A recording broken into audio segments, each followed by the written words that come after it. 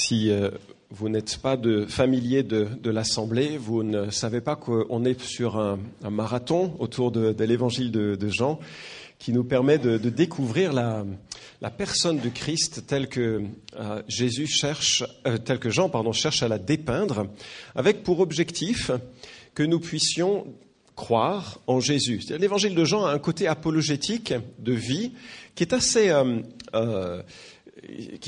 simple. Il rapporte quelques dialogues qui montrent ce que Jésus propose, la manière dont il gère les uns et les autres de ceux qui viennent à lui. Il propose également quelques enseignements de la part de Christ, et puis il cherche à mettre en avant la dernière semaine que Jésus a vécue, et cela sera quand on sera au chapitre 12. Il a sélectionné, l'apôtre Jean, 7 miracles, dont nous voyons le 3e ce matin, 7 miracles qui montrent comment Jésus répond aux besoins fondamentaux de l'être humain. Alors ça commence avec de l'eau transformée en vin, ça semble peut-être pas fondamental, mais quelque part c'est le cri fondamental du cœur. La fête, la joie. Sauf que toutes nos fêtes ont une fin, toutes nos fêtes cessent à un moment donné de pourvoir. Enfin, on n'a jamais suffisamment de vin, on n'a jamais suffisamment de satisfaction. Il y a toujours quelque chose qui fait que ça ne marche pas pleinement. Et Jésus y vient, et son premier miracle est celui de la joie, qui est l'annonce du royaume à venir. Le dernier, bien sûr, est beaucoup plus fondamental, puisqu'il ressuscite Lazare d'entre les morts, préoccupation que beaucoup d'entre nous avons, puisqu'il semble assez certain que nous allons tous mourir. Justement, on va parler du désespoir ce matin, et on va rencontrer un homme qui est profondément désespéré. Et je ne sais pas si vous avez déjà connu cette vague de désespoir vous envelopper. Je ne parle pas là de la déception que l'on a tous face à des circonstances difficiles. Je ne parle pas non plus du vague à l'âme que l'on rencontre parfois, parce que soit les circonstances, soit les situations intérieures font que ça va, ça vient. La vie sous le soleil n'est pas facile et comprend des fluctuations que tous les êtres humains, même ceux qui ont le sourire, connaissent. Là, je parle ici du désespoir qui ferme l'avenir, qui détruit tout espoir, qui colore même le passé, qui rend le présent infernal et qui bouche toute perspective durable sur la suite. Vous avez connu ou vous connaissez des gens qui passent par ce type de désespoir ? Ça peut être le sentiment durable d'enfermement dans une situation sociale, professionnelle inextricable. Ça peut être la relation toxique que l'on ne peut ni changer ni fuir. Ça peut être une vie familiale qui explose par le choix d'autres. Ça peut être une maladie qui effraie par sa durée, sa finalité ou ses souffrances. Ou bien ça peut être une tension intérieure dure que l'on n'a pas su ou que l'on ne sait pas gérer.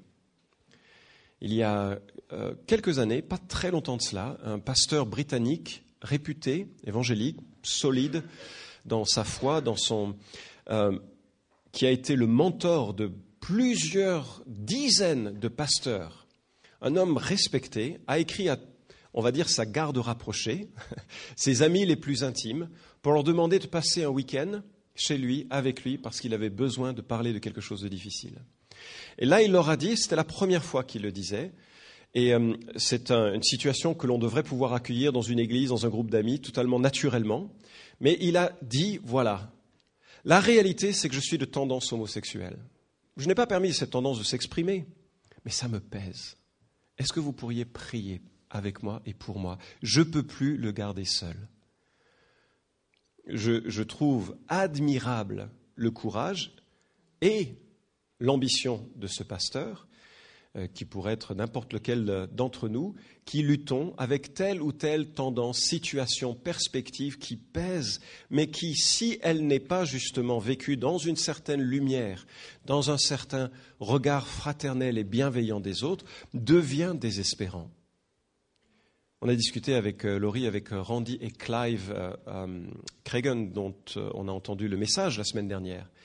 Et Randy disait à Laurie, j'ai récupéré l'histoire un peu après, ce sont des gens qui sont très impliqués dans le travail social, dans les ministères urbains, là où la vie a été brisée par les divisions raciales, sociales, là où il y a de la pauvreté, là où il y a de la violence. Je vous avais dit que quand ils font des clubs d'enfants, ils enlèvent les armes des manteaux des gamins. Enfin, je veux dire, voilà, nous, on n'a pas eu cette problématique dans les écoles du dimanche, à ma connaissance. Je regarde les désanimateurs. Et ils ont adopté, et une première fois, ça n'a pas marché. Et c'était deux enfants d'une fratrie dont le bébé ne pleurait jamais. Et ça ne leur a marqué ils n'ont remarqué que quelques jours après les avoir accueillis. Et ce bébé ne pleurait jamais parce que je pense qu'il avait conclu que ça servait à rien. Il était là, tout seul, isolé, et puis il n'avait plus d'attente de la vie. Et la maman l'a pris dans les bras quand elle a réalisé ça, et elle l'a porté, je crois, 24 heures sur 24, je ne sais pas exactement, en gardant le nez sur son nez quasiment, et pour lui dire des choses, qu'elle l'aimait, etc., qu'elle allait l'écouter, qu'elle allait prendre soin, qu'elle allait l'entendre. Et juste à un moment donné, c'est comme si ses yeux s'étaient ouverts. Et Clive et Randy ont vu cet événement et ont été juste... Ah, c'est passé. Il y a quelque chose qui est passé dans cet enfant. Sauf que l'avocat qui s'était occupé de l'adoption avait fait une erreur dans le dossier et les enfants leur ont été retirés. Ouais, je savais que j'aurais ce genre de réaction. Hein. Vous imaginez le désespoir à la fois des parents qui voyaient tout un investissement possible dans la vie de cet enfant et le désespoir de cet enfant qui enfin recevait l'accueil et l'accueil qui serait normal de recevoir et qui ensuite en était privé de nouveau. Les situations de désespérance par des violences passées, par des situations non réglées, enfouies, non regardées, les situations qui peuvent peser sont nombreuses et sont une réalité finalement méconnu parce qu'on n'aime pas se présenter sous l'angle du désespoir. Comment est-ce qu'on fait face à ça?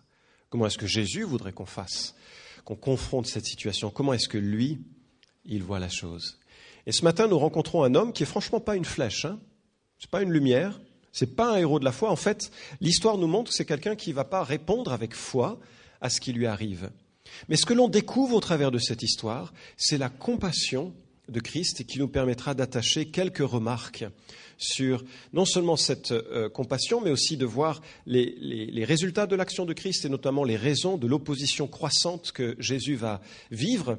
Nous sommes là à peu près 1 an et demi après le début de son ministère public, après la transformation de l'eau en vin. Et on voit finalement la divinité extraordinaire de Christ mise en action. On mesure à la fois que Jésus dépasse tout système religieux, spirituel, ritualiste. Il est le sauveur souverain qui porte le secours quand il veut, comme il veut, où il veut et de la manière dont il veut. Je vous invite à lire Jean chapitre 5, à partir du verset 1 à 16. Après cela, il y eut une fête des Juifs et Jésus monta à Jérusalem. Or, à Jérusalem, près de la porte des brebis, il y a une piscine qui s'appelle en hébreu Bethesda, et qui a 5 portiques. Sous ces portiques étaient couchés une multitude de malades, d'aveugles, de boiteux, d'estropiés, de paralytiques, qui attendaient le mouvement de l'eau, car un ange descendait périodiquement dans la piscine et agitait l'eau. Celui qui descendait le premier, après que l'eau avait été agitée, était guéri, quelle qu'ait été sa maladie. Là se trouvait un homme malade depuis 38 ans. Jésus le vit, couché, et sachant qu'il était déjà là depuis longtemps, lui dit « Veux-tu retrouver la santé ?» Le malade lui répondit « Seigneur, je n'ai personne pour me jeter dans la piscine quand l'eau est agitée, et pendant que j'y vais, un autre descend avant moi. » « Lève-toi, lui dit Jésus, prends ton lit et marche. » Aussitôt, cet homme retrouva la santé, prit son lit et se mit à marcher. C'était le sabbat ce jour-là. Les Juifs dirent donc à celui qui avait été guéri « C'est le sabbat, il t'est pas permis de porter ton lit. » Il leur répondit « Celui qui m'a rendu la santé m'a dit « Prends ton lit et marche. » Ils lui demandèrent « Qui est l'homme qui t'a dit « Prends et marche » ?» Mais celui qui avait été guéri ne savait pas qui c'était, car Jésus avait disparu de la foule qui était à cet endroit. Après cela, Jésus le trouva dans le temple et lui dit « Voici, tu as retrouvé la santé, ne pêche plus, de peur qu'il ne t'arrive quelque chose de pire. » Cet homme s'en alla et dit aux Juifs que c'était Jésus qui lui avait rendu la santé. C'est pourquoi les Juifs poursuivaient Jésus, parce qu'il faisait cela pendant le sabbat. Que Dieu bénisse sa parole dans nos vies. Voici quelques remarques sur ce texte et j'avoue que j'ai hâte de la conclusion parce que c'est là où on aura quelques éléments concrets. Mais on est devant la superstition, du désespoir. Lorsque Jean dit que c'était pendant la fête et qu'il ne précise pas de quelle fête il s'agit, c'est chaque fois pour montrer que l'événement qu'il relate n'a rien à voir avec la fête en question. Il y a d'autres moments dans l'évangile de Jean où il y a une correspondance entre les événements et le type de fête. Vous savez que les Juifs avaient un merveilleux système de calendaire que le Seigneur avait institué et qui permet de se souvenir d'un certain nombre d'œuvres rédemptrices de Dieu dans l'histoire de la Bible. Et donc le peuple célébrait régulièrement ce que Dieu avait fait, les délivrances que Dieu avait fait. Et à l'occasion de ces fêtes, il fallait venir à Jérusalem, il y avait un certain nombre de sacrifices possibles, de choses à faire et à vivre. Si Jean ne précise pas quel type de fête, c'est que c'était juste l'explication de la raison de la présence de Jésus, mais ça n'a rien à voir avec ce qui se passe probablement. Lorsque Jean écrit son évangile, la ville de Jérusalem a été détruite. Si vous connaissez un peu ce qui s'est passé, vous savez que les Romains ont tout détruit. D'ailleurs, dans toute l'Europe, à part un petit village en Bretagne, toute l'Europe a été contrôlée par les Romains. Et donc, à Jérusalem, tout avait été rasé. La ville était entièrement terrassée dans les années 90-95, lorsque Jean écrit son évangile. Pourtant, il parle au présent d'une piscine qui demeure. Alors peut-être qu'elle demeurait encore, peut-être que plutôt elle était très vive dans le souvenir des gens. Et ce que l'on a remarqué, c'est que il y a lorsqu'on a fait des fouilles près de l'église Sainte-Anne, nous disent les spécialistes, c'est pas moi qui ai pris cette photo, on a retrouvé cette petite piscine de Bethesda et elle est effectivement entourée de 5 colonnes, de 5 piliers. Et c'est une piscine qui servait à la purification des agneaux qui allaient être sacrifiés. Donc vous imaginez, il y a régulièrement des agneaux qui arrivent. Alors les agneaux, ça a la caractéristique d'être, pas très propres. Enfin, on en a eu un, grâce à certaines personnes dans l'église. Il est resté 3 jours chez nous. Ça a laissé un souvenir nauséabond, on va dire. Ça sent un agneau, enfin une brebis ou un moche. Ça sent vraiment mauvais. Alors vous imaginez des troupeaux qui passent. Lors de la Pâque seule, on estime qu'il y avait pratiquement 200 000 agneaux qui étaient sacrifiés. Donc des animaux qui arrivent, qui font leur déjection, là où il y a donc ces malades qui sont pas très loin, et puis qui vont se baigner dans l'eau, qui laissent toutes leurs plumes, enfin, ils n'ont pas des plumes, je crois, mais qui laissent toute leur saleté. Ça devait être une puanteur, ce coin, c'est épouvantable. Et c'est là qu'on retrouve, alors certainement pas les gens de la haute société, mais des gens qui sont des désespérés. Et pourquoi ils sont là ? À cause d'une superstition que je ne peux pas imaginer autre que détestable. Détestable. Le judaïsme ne voit jamais possible de telles superstitions. Il n'y a jamais des gens qui guérissent parce que l'eau frémit et qu'il y a un ange qui vient pour guérir. Alors, d'où venait cette idée ? On ne sait pas, en fait. On ne sait pas. Il y en a qui estiment que peut-être que, puisque c'était des agneaux qui venaient pour prendre les péchés, parce que c'est symbolique de ça, peut-être qu'en passant, ils pouvaient prendre les maladies. Il y avait peut-être une superstition que l'eau qui les avait lavés pouvait servir à me laver aussi, moi. Ou bien peut-être qu'un jour, quelqu'un a été guéri. Vous savez qu'il y a une guérison par million de malades totalement inexpliquée dans les hôpitaux aujourd'hui, sans que rien ne soit attribuable, ni prière, ni quoi que ce soit. Je ne sais pas si la statistique est juste, mais je crois que c'est de l'ordre de 1 sur 1 million de rémission immédiate, inexplicable.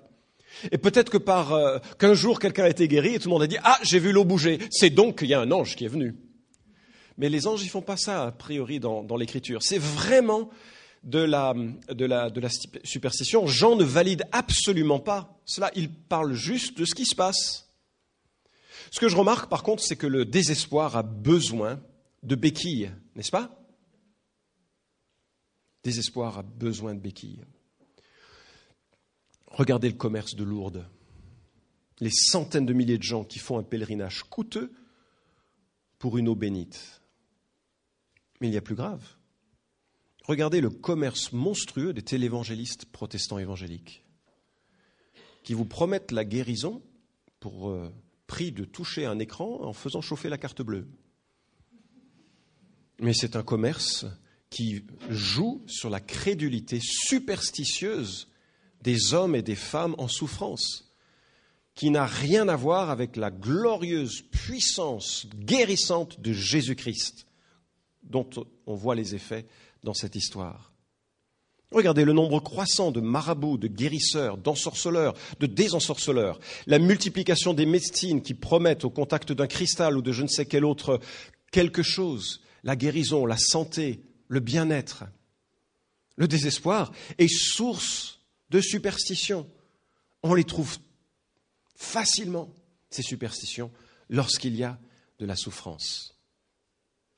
Alors, méfiez-vous, parce que quand on passe par l'épreuve, la vraie, celle qui désespère, on est prêt à accepter plein de commerces, et à se faire rouler dans la farine. Méfiez-vous des Benny Hinn, Kenneth Copeland et tous ces personnages, une femme également, j'oublie son nom maintenant, j'en ai parlé déjà, qui est régulièrement sur un site top chrétien. Vous vous souvenez de cette téléévangéliste ? Joyce Meyer, merci. Ces personnes qui vous promettent la lune et vous livrent des larmes. Deuxième remarque, la folie de son désespoir. Verset 5, je vous aimerais que vous représentiez la scène. Voilà un homme qui est là depuis 38 ans. Pourquoi 38 ans ? Il y en a qui ont vu un parallèle avec les 38 ans dans le désert, mais je trouve que c'est une association un peu rapide. Rien ne nous permet d'imaginer que c'est là l'illustration du pèlerinage d'Israël dans le désert à la sortie d'Égypte. C'est juste, à mon avis, incidentel comme correspondance. Donc il est là depuis 38 ans. À une époque où on ne vivait que 40 ans, 38 ans c'est long. Il vient tous les jours, peut-être même il vit sur place puisqu'il est incapable de se déplacer facilement. En tout cas, il est incapable d'arriver à l'eau par lui-même. C'est un homme qui est désespéré et qui n'a même pas l'espoir de toucher l'eau qu'il croit va le guérir. Vous voyez la folie de cette situation ? C'est-à-dire que tout le temps, depuis 38 ans, il est là. Et il dit, je sais que l'eau pourrait me guérir, mais je sais que je ne serai jamais capable de la toucher au bon moment. Ça vous semble pas une folie, ce genre de comportement ? Mais ça nous montre qu'il y a un handicap mental associé au désespoir. Il y a des gens qui chérissent leur dépression parce que c'est devenu leur identité. Il y a des gens qui chérissent leur addiction, même s'ils savent que ça ne conduira qu'au désespoir, ça ne fait que nourrir leur désespoir. Il y a des gens qui maintiennent les mêmes fréquentations, même s'ils savent que c'est destructeur. 38 ans à se dire, il y a de l'eau qui guérit et je ne pourrai jamais la toucher. Et je reste là. J'ai compté à 38 ans. 1 an, 2 ans, 3... 1 minute, c'est long. Et j'ai juste compté les années. Je m'amuse bien quand je prépare les messages. J'ai même utilisé ma calculatrice, 13 870 jours, 332 880 heures, à rester sur cet endroit qui sent mauvais. J'imagine qu'une fois par semaine, pour entretenir l'espérance, une fois par mois peut-être, je ne sais pas, il y a quelqu'un qui dit « L'eau a bougé !» et plash, plash, plash, des personnes sautent. Je me demande ce qui se passait après. Est-ce que les gens se mettaient à rire ? Ou est-ce qu'il y avait un silence pesant qui se mettait de nouveau sur cette masse de gens en souffrance et qui peut-être jour et nuit gémissaient, se plaignaient ou pas, je ne sais pas, ou priaient, je ne sais pas. En tout cas, c'est dans ce milieu-là, sans espoir, glauque au possible, que Jésus entre. Il est toujours là où on ne l'attend pas. Il est toujours là où on ne l'attend pas. Et quand il va vers cet homme, dont il sait qu'il est là depuis longtemps, il le voit vulnérable, et il a compassion, et il lui pose une question simple, veux-tu retrouver la santé ? Normalement, ce genre de question, c'est oui ou c'est non comme réponse. Et vous avez remarqué la réponse ? Elle est focalisée sur la solution qu'il imaginait. En même temps, il ne sait pas qui est Jésus. Je veux dire, c'est un kidam qui rentre. Il n'avait rien, Jésus, pour attirer notre regard. C'était un homme normal. Donc il passe et lui dit, tu voudrais être guéri? Il dit, mais c'est pas possible parce que je pourrais jamais tomber dans l'eau au bon moment. C'est-à-dire qu'il ne pense pas à d'autres solutions. Mais c'est fréquent, quand on est dans le désespoir, on se focalise sur la solution et on ne démord pas que cette solution engendrera la levée du désespoir. Si seulement j'avais un peu plus d'argent, si seulement j'avais des enfants, si seulement j'avais plus d'enfants, si seulement j'étais marié, si seulement j'étais pas marié, si seulement j'étais respecté, si seulement j'étais ignoré. Vous voyez ce que je veux dire? Quand les Israélites se plaignaient dans le désespoir d'être esclaves, ils ont crié à Dieu. Dieu leur a donné la délivrance, ils sont partis dans le désert. Vous savez de quoi ils étaient désespérés ensuite? Il n'y avait plus d'oignons et plus de viande, que de la manne. C'est extraordinaire le cœur humain. Enfin, mon cœur, je le vois, je cherche mes illustrations dans ce que je vis. C'est extraordinaire le cœur humain. On est capable de se préoccuper d'une solution et quand on l'a, de se préoccuper d'un autre désespoir. En tout cas, ce personnage est un petit peu bougon, il a un brin défaitiste, il n'a aucune idée bien sûr de qui il lui parle et d'ailleurs il dénoncera très vite ce Jésus aux autorités. Mais néanmoins, on voit le Christ renverser son désespoir.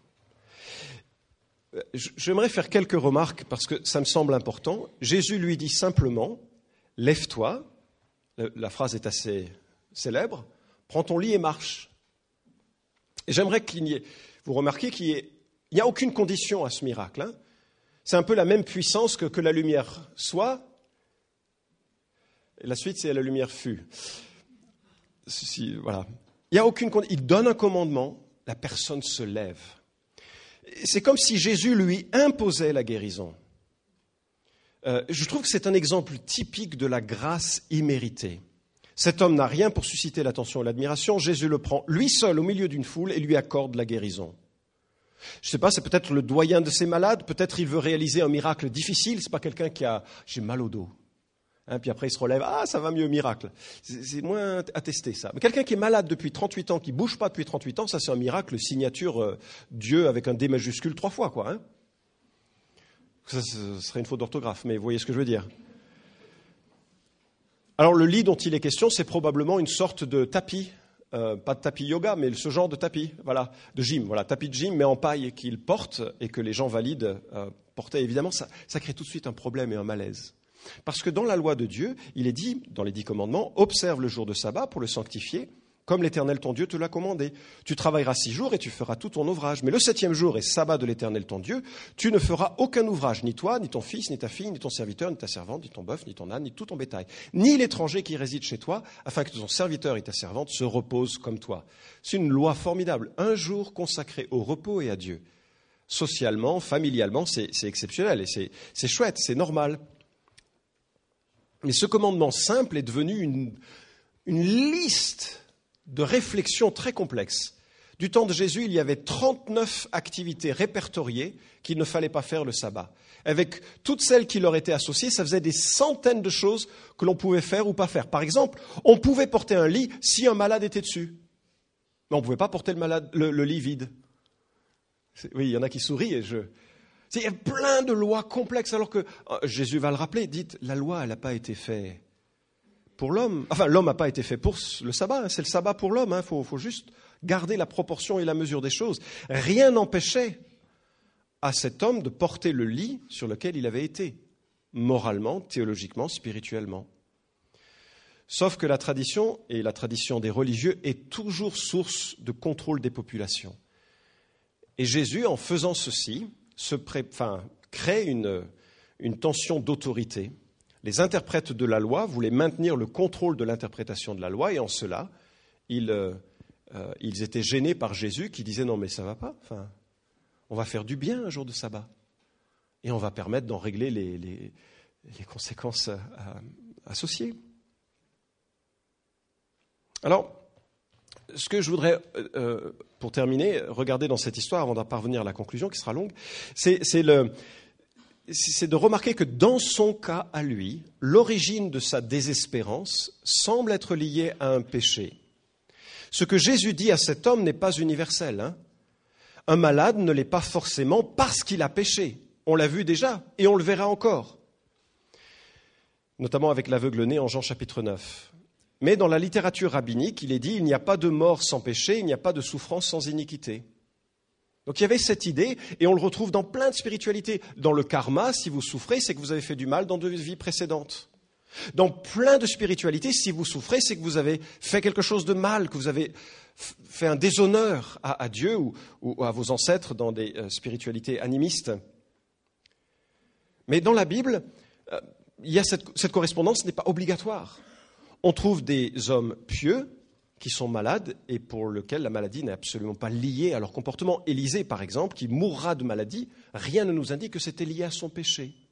Mais dans ce cas, à lui, c'était la réalité. Et Jésus lui dit, ne pêche plus, cesse tout de suite ta pratique du péché. Donc il semble qu'il y ait eu quelque chose, une sorte, je ne sais pas ce que c'était, mais il y avait une manière de vivre qui avait engendré son état et qui avait suscité cette situation. Alors j'aimerais explorer un peu le lien possible entre le péché et la maladie, puisque c'est le cas de cet homme. Ce n'est pas toujours le cas, vous l'avez bien entendu, hein. Et vous connaissez avec Job à quel point il serait grave, pour ne pas dire stupide, de dire à quelqu'un qui est malade, quel est ton péché, ou où est le manque de foi. D'accord ? Job nous montre que ce n'est pas un automatisme à avoir. La meilleure posture d'un homme auprès de quelqu'un qui souffre, c'est sa présence silencieuse et pleine de prière. Prendre la parole, c'est dangereux. Ou alors il faut vraiment recevoir du Seigneur les mots qu'il faut. Bref, il est évident que Dieu a créé des lois humaines qui font que certaines choses engendrent du péché. Par exemple, l'addiction à l'alcool ou au tabac engendre des pathologies. C'est une évidence. Un comportement sexuel infidèle accroît les risques de MST, de VIH, etc. C'est évident que la gloutonnerie engendrera à terme des troubles physiologiques. Et on me dit qu'il existe des troubles des liens plus subtils entre certains comportements comme la colère, l'amertume, la jalousie, l'anxiété, qui génèrent sur le corps un poids. D'ailleurs, c'est un peu dommage que les chrétiens aient un peu oublié la question de guérison de façon holistique. Un comportement de vie engendre tel que l'Écriture peut le présenter, engendre une certaine paix du corps. Et on a un peu laissé de côté l'étude de cette situation. Maintenant, il faut aller plus loin, bien sûr, et réaliser que, fondamentalement, tout désespoir vient du fait que l'homme et Dieu sont séparés. La naissance, le surgissement de la mort vient du péché de l'homme qui a engendré une nature humaine séparée de Dieu. La corruption du corps est la conséquence du péché et elle va toucher le juste comme l'injuste. L'apôtre Paul était malade en Galatie et rien ne nous indique que c'était son péché. La vie est dure, les occasions de désespoir et de maladie sont fréquentes et ce n'est pas nécessairement à cause de nous si nous sommes malades. Vous voyez ce que je veux dire ? C'est simplement le fait que la vie sur Terre, maintenant, depuis le Jardin d'Éden, est difficile et troublée. En tout cas, cet homme exprime aucune gratitude pour la guérison de Jésus. Il ne cherche même pas à connaître qui est Jésus. Vous ne savez même pas qui il était, puis ça ne l'intéresse même pas. Vous imaginez, vous êtes 38 ans malade. Bon, peut-être qu'il était tellement focalisé, je ne sais pas comment l'expliquer. Jésus le guérit et se dit, bon, ben voilà, je prends mon lit et je marche. Il ne cherche même pas à savoir, il ne cherche même pas à en parler. Enfin, je veux dire, c'est surprenant comme situation.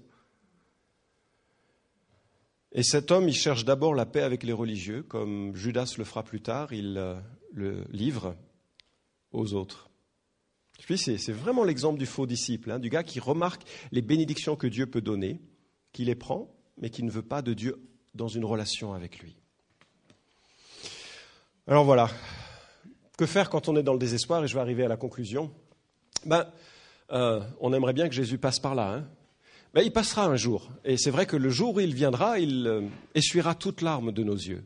Peut-être le geste le plus tendre que l'on trouve dans l'Écriture, c'est Dieu qui essuie toute larme de nos yeux. Dieu est un Dieu de guérison. il va réparer les corps brisés, il va ressusciter les corps morts, il va transformer les pensées amochées par le péché, il va guérir les relations qui auront été froissées par le péché et l'égoïsme. Tout ça aura lieu lorsque Christ viendra. Alors ça ne règle pas immédiatement notre désespoir, n'est-ce pas? En réfléchissant à la question, j'ai trouvé 7 points. 7, ça veut dire que c'est bon. Hein. S'il y en avait que 6, ce ne serait pas bon. Mais la première chose, c'est la réalisation de ma responsabilité quand je suis dans le désespoir. Pourquoi je dis ça?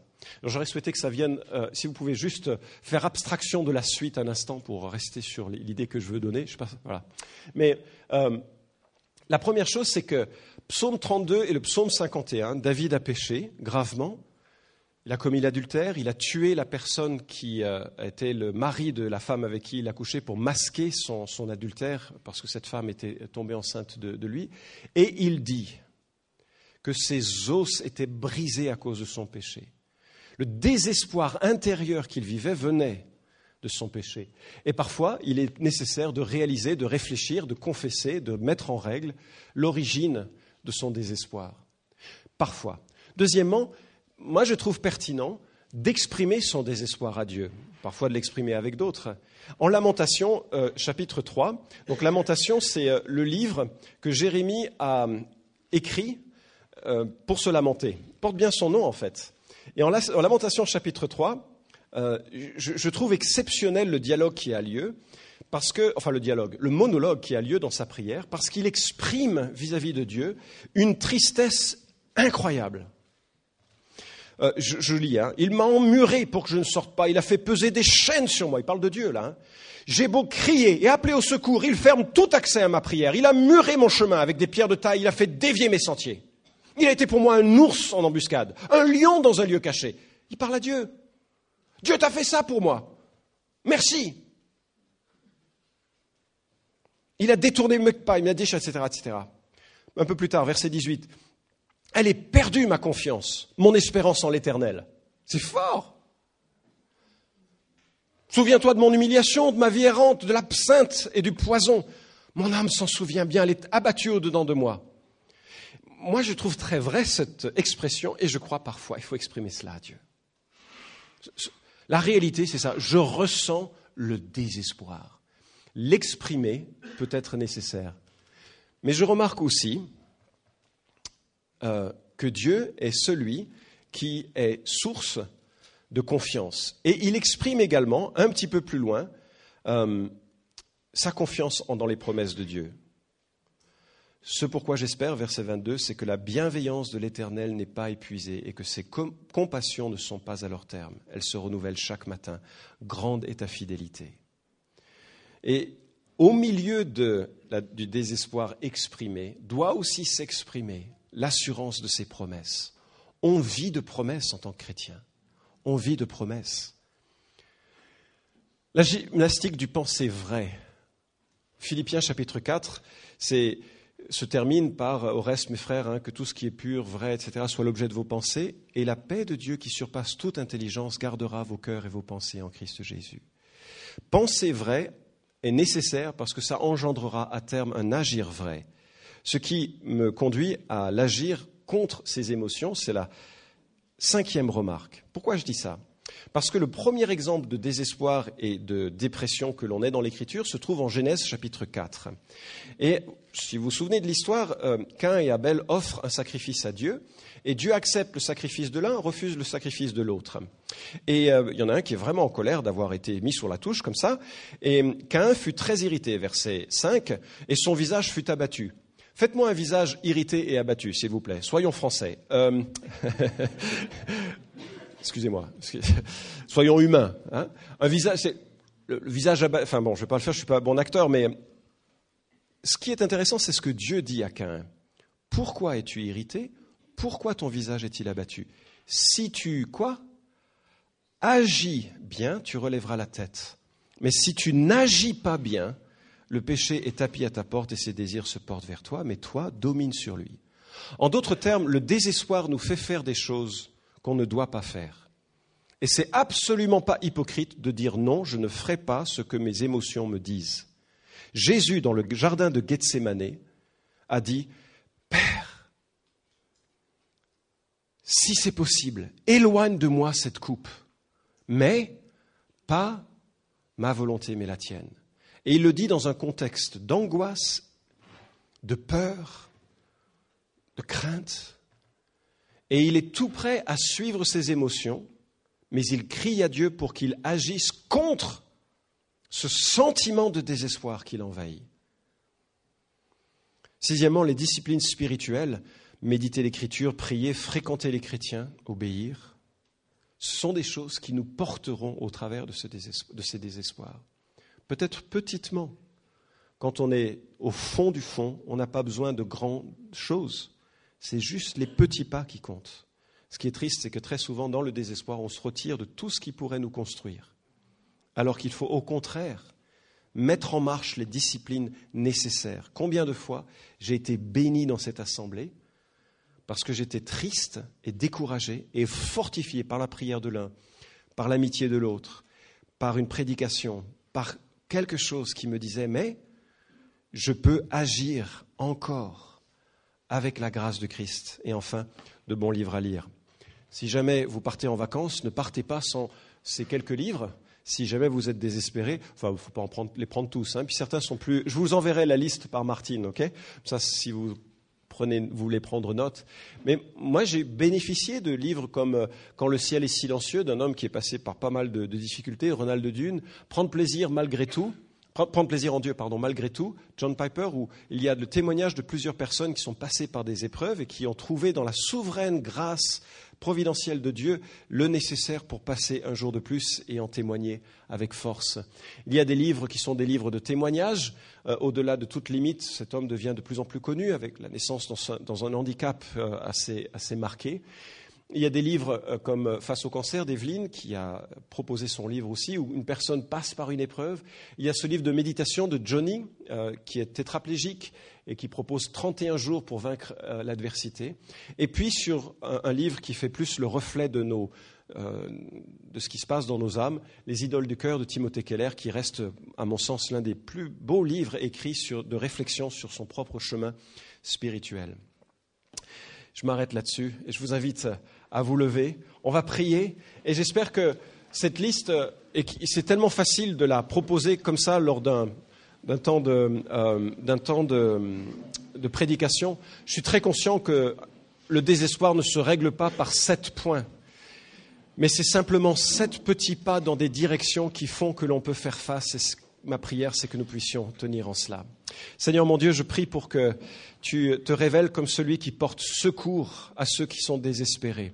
Peut-être c'est le cas de l'un ou l'autre ici. Peut-être derrière le masque ou le visage joyeux se cache une blessure, une souffrance inavouée, non gérée ou un découragement. Et je prie que tu portes secours et que tu encourages les uns et les autres, Seigneur. Je prie que tu sois glorifié dans nos vies, que tu nous aides à porter aussi un regard plein de compassion pour ceux qui passent par des temps difficiles. Merci aussi parce que ce miracle que tu as réalisé, Seigneur Jésus, atteste des miracles à venir lorsque tu reviendras rétablir toutes choses. Il n'y aura plus de maladie, plus de mort. Merci Seigneur. Amen.